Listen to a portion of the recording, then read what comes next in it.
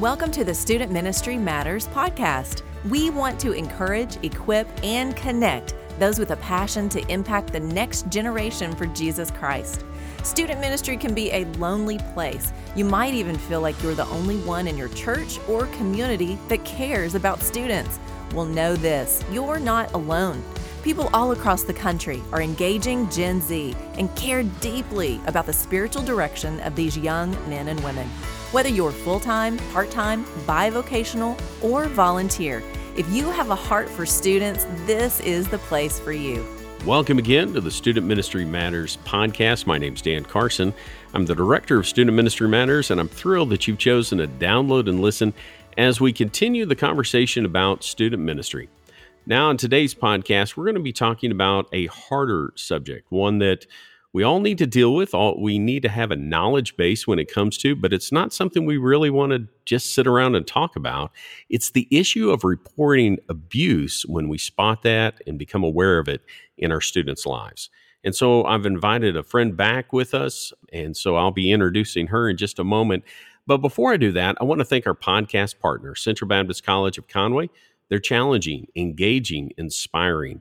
They are the place that you need to send your student if they're trying to figure out their next step in their educational journey and would like to have a Christ-focused education. Have them check out cbc.edu. Now, as we record this, we're about mid-August. You know what? They're still taking students for this year, the 22-23 school year, but maybe you've got a sophomore, a junior, a senior who's trying to figure out what's next. Have them contact cbc.edu and set up a visit. I know that they'd love to hear from you, and they'd love to have an opportunity to share about the school. Well, let me also invite you to CBC for another event that we'll be having on September the 17th. It is our annual Student Ministry Workers Retreat. We're going to spend some time connecting with other student pastors. We're going to hear from Sam Burig and Dr. Jared Bumpers. They're going to be our two featured speakers, as well as having some breakout groups, some goodie bags, and even some door prizes. And so we'd love for you to be there. Go to our website at studentministrymatters.com, and you can find a link on how you can register. I understand that many listening are that bivocational or part-time guy and may not have a lot of extra funds, but also need to make it for one day. So we have it as a one-day event. It's September the 17th, 9 to 5:30 on a Saturday. And so check it out. We'd love to have you there for that. Well, as I mentioned before, we've invited someone back to our podcast. Hannah Burge is a counselor from Fresh Roots Family Counseling in Rogers, Arkansas. If you'd like to listen to her previous podcast with us, she talks about helping students navigate anxiety, and I'll have a link to that in our show notes. But welcome back to the podcast, Hannah. It's good to be back. Well, Hannah, since being on the podcast last time, I've seen a lot of things go on in your life because, like many of us, we share things on social media. But one of the things that I've recently saw is that you changed your social media, your Instagram tag from one thing to another. Maybe tell us about that. Yeah. So my social media, I have clients that are now finding me on it. So I thought it's probably time that I make it a little bit more business focused. And so, I thought about it and decided I was just going to go ahead and change my handle and kind of change some of my branding. And so my new handle, it's Healing with Hannah, but it's spelled Healing W Hannah. So if you're wanting to follow me on there, I'd love to have you.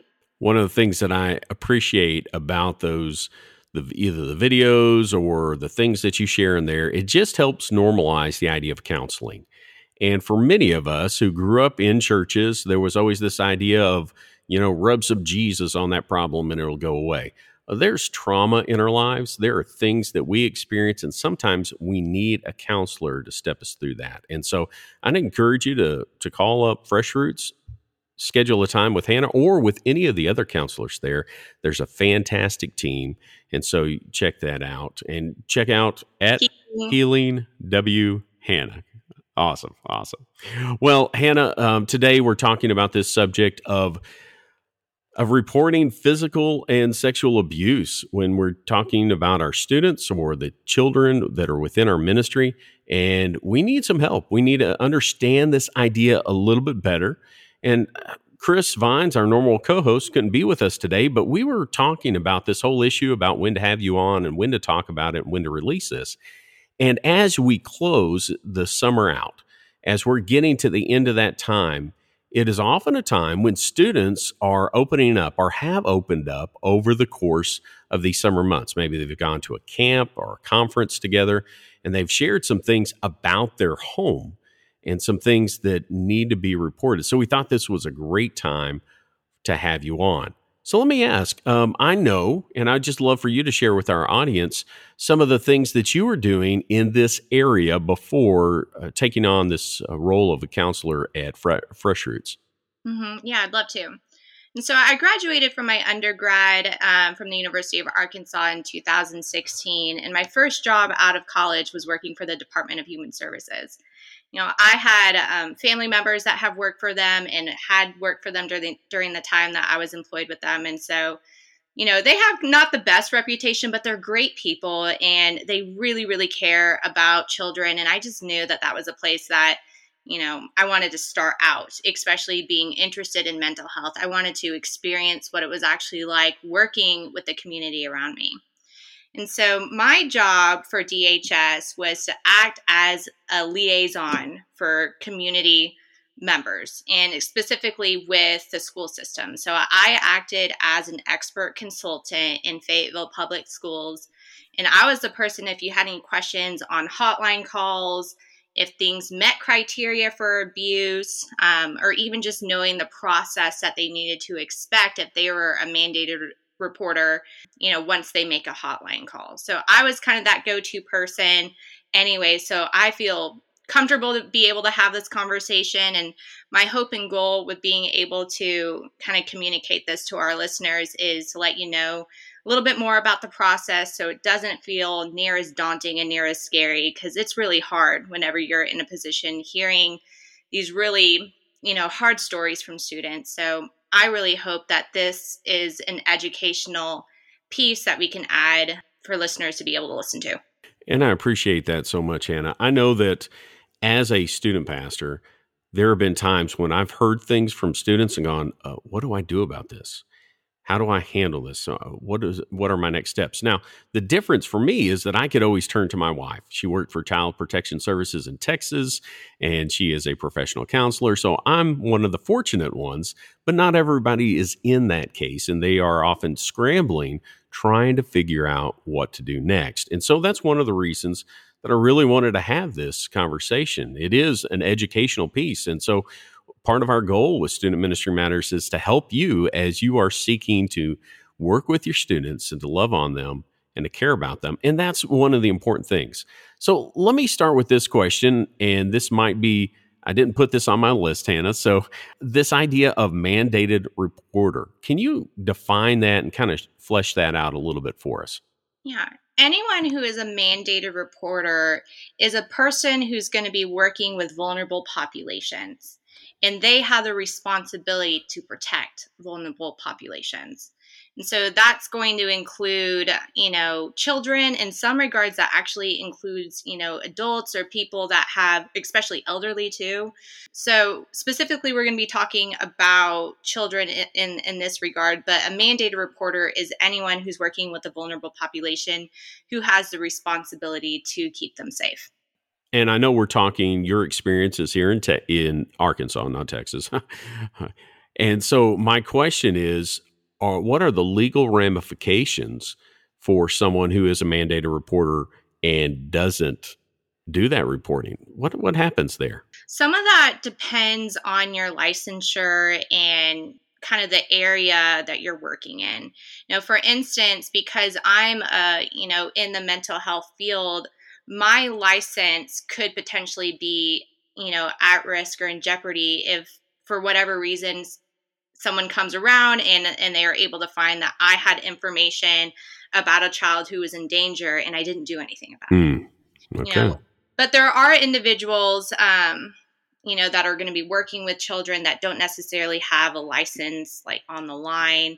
I know in ministry, I'm not quite sure what that looks like for you guys, but I know that you are in the position of hearing students that have these stories And, they're going to be the ones that are coming to you. And so the best thing that I can say about that is part of that's just kind of the area that you're working in. Part of that is what is to be expected for your licensure and kind of the ethics that you are practicing under. So you mentioned licensing, but I guess is there a further step? Would there be a point where the courts might get involved if you were found negligent of not reporting?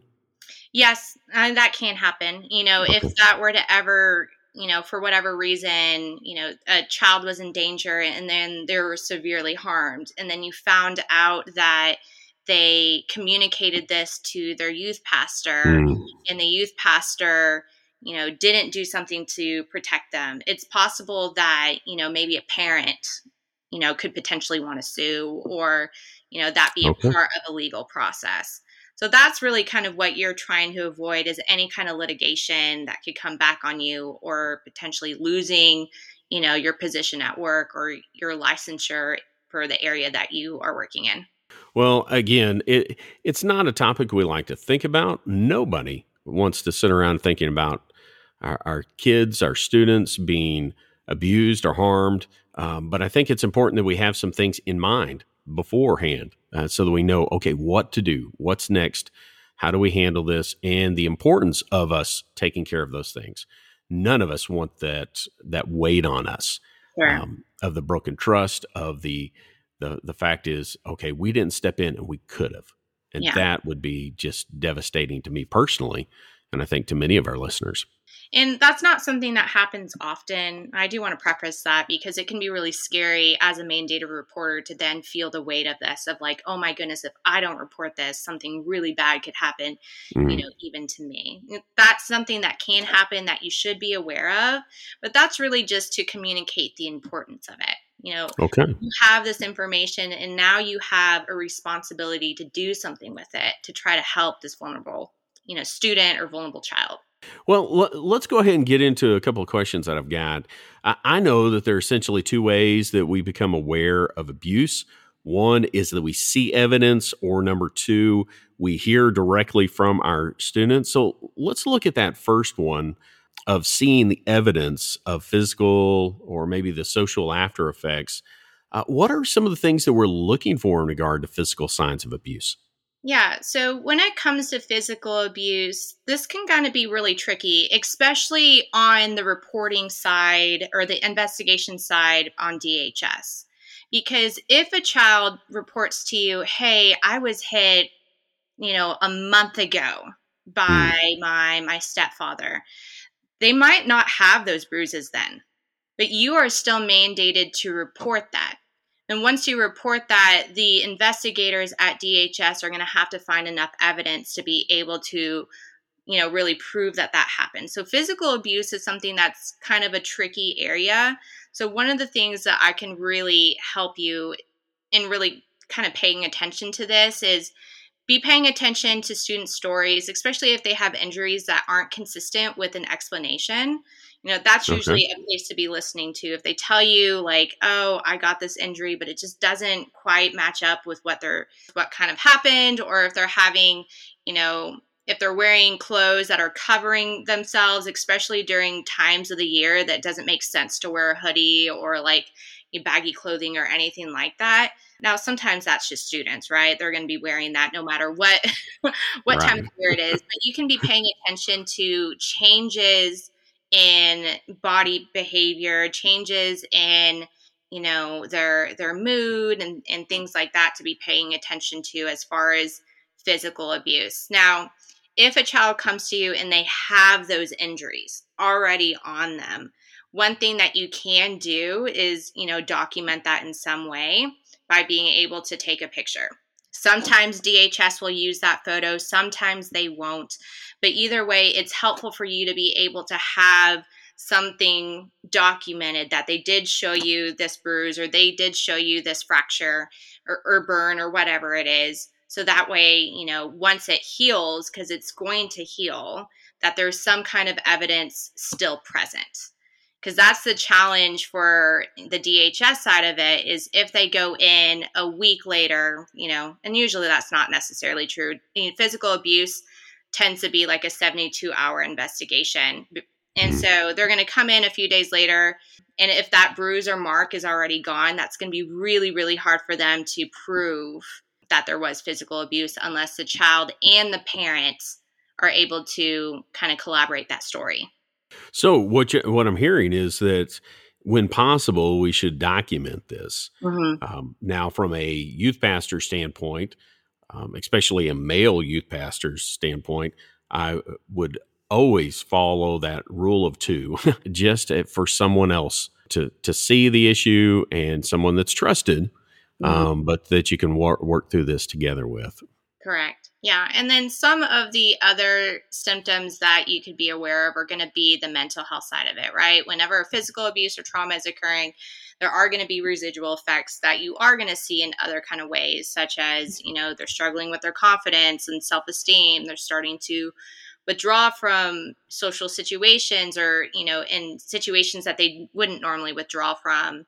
Depression, anxiety, if they're starting to avoid certain things like going to school, or if they're telling you like, I just really don't want to go home, or I really don't want to go to this place, or they're just decrease in performance overall, their performance as far as how much they're interacting at youth events, or even if they're telling you that they're struggling in school with their performance there.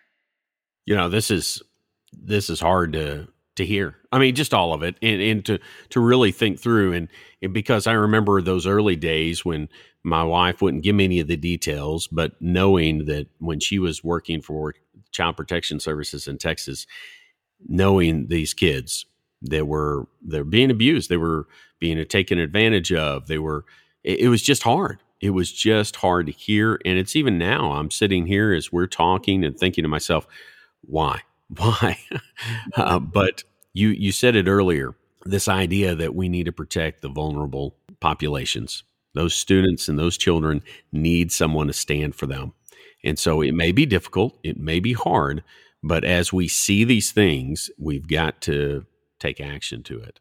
Yeah. Well, the first way, of course, is when you're seeing the evidence. Maybe it's the social interactions have changed. Maybe it's the physical, something that they're hiding, or maybe you notice a limp that they can't quite talk about, or maybe they're sitting weird in their chair, and then they're just not giving you a straight answer about.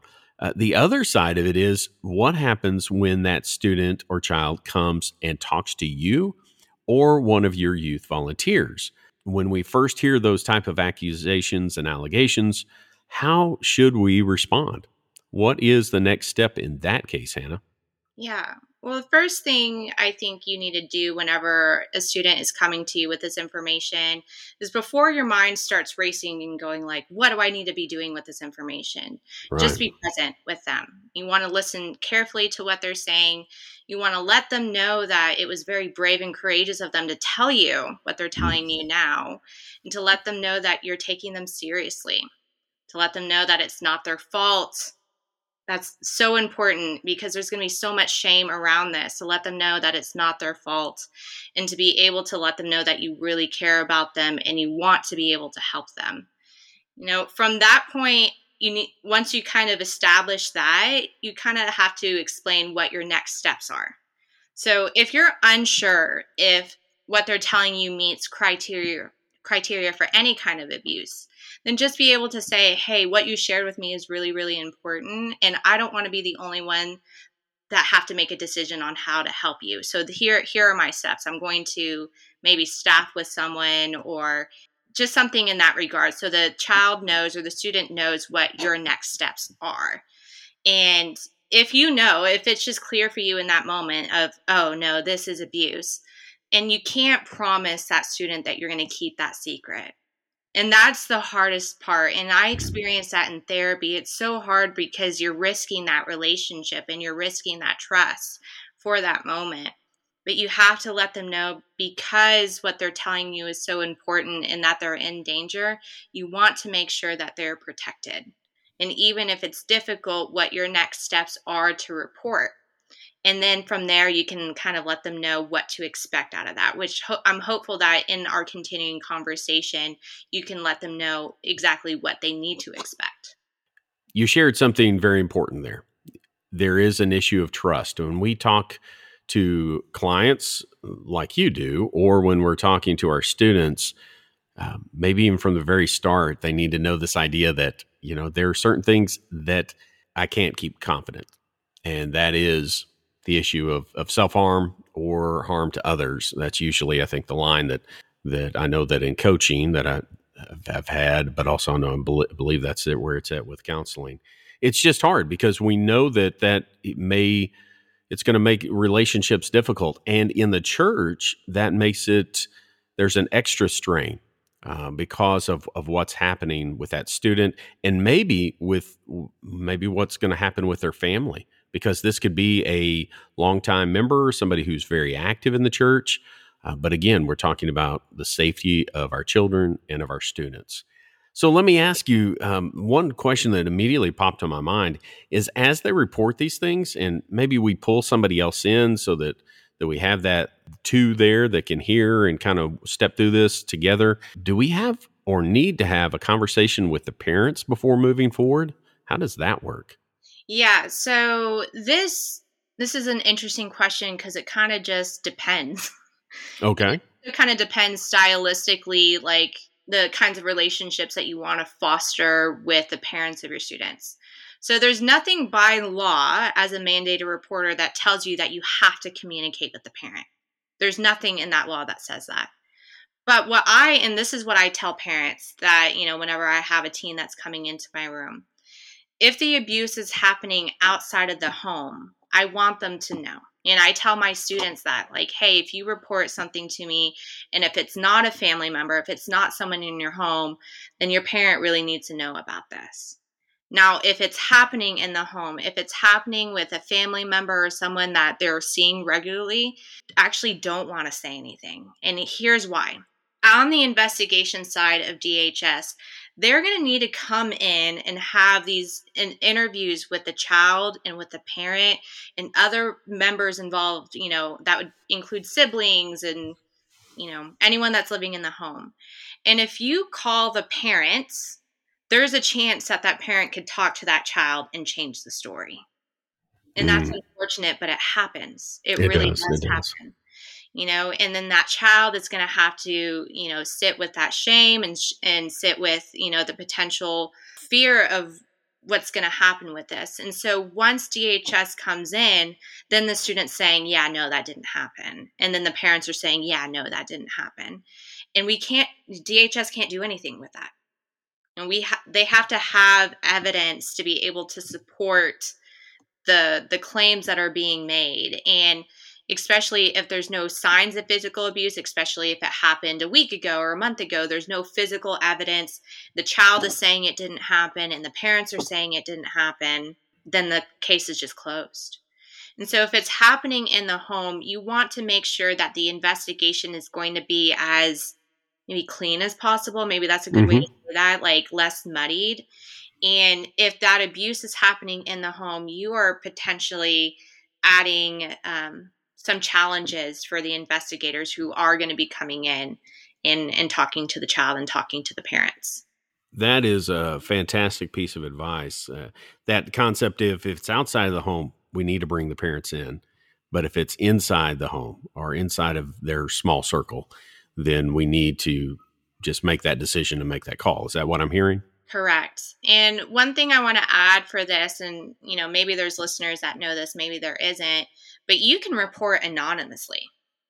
When you call the hotline, you don't have to, and you can tell them straight up, I don't want my information on here. Because once a family is being investigated, they have the right to know exactly what they're being investigated for. Right. So, there's potential that even though reporters can't be revealed, that's something that's very important. But for instance, if I called and I wanted to be anonymous, but in my narrative, I say a child in therapy disclosed such and such and such. Okay, well, I just gave myself away. Right. Right? Like, so if you want to be anonymous, make sure what you are sharing to the hotline isn't going to reveal parts, reveal that it was you, basically is what I'm trying to say. The benefit of not being an anonymous reporter is once that investigation is handed over to DHS, a reporter should call you, or not reporter, an investigator should call you and hear your side of the story.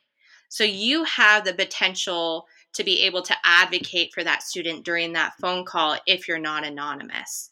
And, investigators that have been on the field for a really long time would be willing to be able to call you back at the end of the investigation to kind of let you know what's going on, whether they're going to continue it or stop it. Now, that doesn't always happen, so I don't want to make that promise that that will happen, but really good investigators are going to circle back around to you. And so if you're not anonymous, they're able to do that. But if you're worried about backlash, or if you're worried just what could happen if someone knows that you made the hotline call, you have the option to be anonymous. Well, I know that, of course, this is in the context of Arkansas, and there is a possibility that your state, if you're listening to one of the 49 other states, it may be different in your situation, but it doesn't change the need for us to do our best and for you to do some research figuring out if you want to report anonymously, if your state allows for that, or if you want to be on record. It's a tough call. Again, because of some of the interpersonal issues that you might be dealing with in the church, but having that as a part of your narrative, as you put it, if I say, well, at youth group, they told me this, well, I assume that the accused parents or adults that are in this situation are going to have access to that statement at some point. Is that also correct? Yeah, they have the right to know exactly what they're being accused of. Okay. And so, a lot of times, things just happen and parents really aren't in a situation where they are abusing or they are neglecting. There's a little bit more to the story. And so we don't necessarily want parents to get in trouble either, right? We need them that have the opportunity and a chance to be able to give their side of the story too. And the only way they can do that if they know what's going on, if they know what they're being accused of. So we've talked about kind of that awareness that comes on. The student pastor, student ministry worker, they find out about it in one form or another. They see this, there is a need. So what are those next steps afterwards? Let's say I've got somebody that I've been involved with that's in my student ministry, and then I realize, there needs to be a report made. I understand here in the state of Arkansas, do we have a hotline that is for Arkansas Department of Health and Services, or what does that look like? Yeah, there is. And I have that number saved in my phone. So I don't okay. off the top of my head. I can definitely pull it up if you need to. No, we'll put that in the show notes for those here in Arkansas. That should be super helpful. So say you're in that position. All right. Well, first thing I want to tell you is you need to try to report as soon as possible. And there's reasons for that. If that child is in a dangerous situation, you don't want to just sit on your hands for a little bit. So you want to be able to talk to people that you need to talk to, staff with people that you need to talk to at the church. But your next step is to try to report as soon as possible.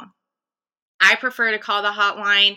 If you're an educator or in a position where you can't call the hotline, you can fax in a hotline. The benefits of being able to call that hotline in is you're able to talk to a person. And I just think that's a little bit more personal. Sometimes that wait call can be a little bit long, but it's just, I don't know. I prefer to call it in rather than fax it in. So once you call it in, the hotline is actually a completely different entity than the Department of Human Services. Their job is just to filter the calls. They aren't the ones investigating it. They're not the caseworkers. They are a completely separate unit.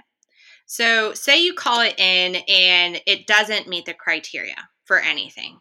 They will let you know on the spot, this doesn't meet the criteria for such and such. It'll just be documented.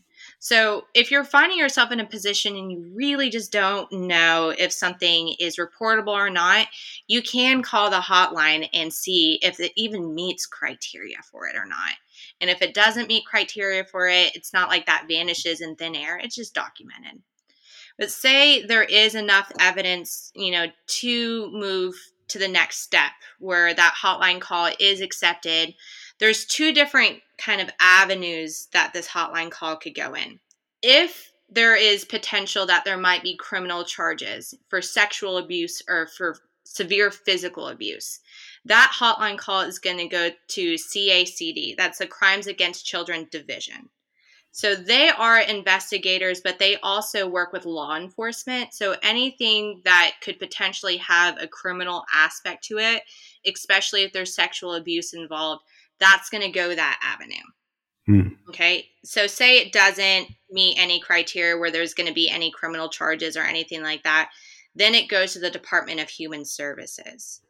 So once it's at the Department of Human Services, the first step is it's going to go into the investigation stage. And once it's in the investigation stage, an investigator has 45 days to interview everyone that they need to interview and to come to a decision on the next step of the case.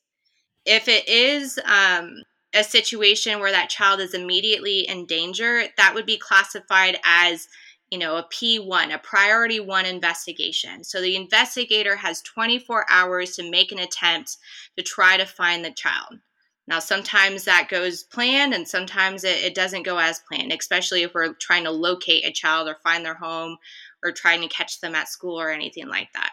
But our investigators, I keep saying ours if I'm still working for DHS, but investigators, they have to show that they made an effort to find that child within 24 hours. Now, if the child is in danger, but it's not a life or death situation, that's going to be classified as a P2. So they have 72 hours to try to make contact with the child that's in danger. So the first thing an investigator is going to do is they're going to interview the child. They're going to interview other people in the home, and they're going to take that interviews and really kind of see if that meets criteria for abuse. Then they're going to have staffings with supervisors, and there's going to be a decision that's made within that 45 days to say, yes, there is substantial evidence here, so we're going to do something about it, or there's not evidence here and we can't substantiate it, so it's going to be kind of closed. It's going to be unsubstantiated. And so if it's closed, nothing happens with that. Now, that case is closed. Parents' names aren't put on any kind of child maltreatment registry or anything like that. It's just like that's done. It's closed. Now, if they find true for an investigation, now there's 2 different avenues that this can go in. If the child is immediately in danger and they need to be removed from the home, that's the foster care system. Now, I do want to say DHS does not want to take kids from their homes. We don't want any more, kids in foster care. So if we can do something, we definitely don't want kids in the foster care system. But sometimes that's just unavoidable. Now, if there is a true finding of abuse, but it's not to that extent of needing to remove the child from the home, then what's going to happen is the Department of Human Services is going to open up a protective service case. A protective service case is just there to support the family and help remediate the situation so that the child and the family has support. And what that looks like is you're going to have a caseworker that's going to check on you monthly. If it's, really severe, they might do like bi-weekly for a period of time. And what they need in order for them to close out that protective service case is they need to see progress in the family. They need to see that, the child is making progress or the family has made efforts to remedy the situation. So, an example of a protective service case, if I was a caseworker, I'd want to be able to see that the parents are protective, that they're taking this seriously, and they're taking steps to be able to help their child. Sometimes that looks like counseling, sometimes it doesn't, but caseworkers are wanting to make sure that if they close that case, that child is still going to be safe. And so from that hotline call all the way through, that's what to expect from the DHS side of it. Now, going back to CACD, same thing kind of happens, right? There's going to be an investigation, and if they find something, then at that point, they're going to offer services to the family. We have really great services up here in Northwest Arkansas. We have the Child Safety Center and, the Child Advocacy Center, who will automatically offer counseling services to the children and to the families if they go the CACD route. But those are just 2 different avenues that a hotline call can go down. But, really what a reporter needs to know is making a hotline call does not automatically mean that child is going to be removed from the home. It just means that there's some steps that need to happen to see if there was abuse or neglect kind of occurring. I think that's a great point there that you just shared, is that the point of DHS or whatever organization is in your state, they're really not trying to bust up everyone's family. That's not the goal. The ultimate goal is safety for the child and really a good, healthy family situation. And don't get me wrong, I know that there are people that have had some really hard situations with DHS, so I want to honor that and I want to validate that. Yeah. I really hope that our listeners can know that these people really, really care, and they want to do what's best for children and what's best for families. And so as a reporter, your goal is just to help that process, to allow that to move forward so that that child does get some support in some way. Well, Hannah, thank you so much for being on the podcast again today and talking about really a difficult subject. And so as our listeners have had the opportunity to learn a bit more about the process here in Arkansas, but also how to even approach it wherever they find themselves, it's just been a real treat to have you back.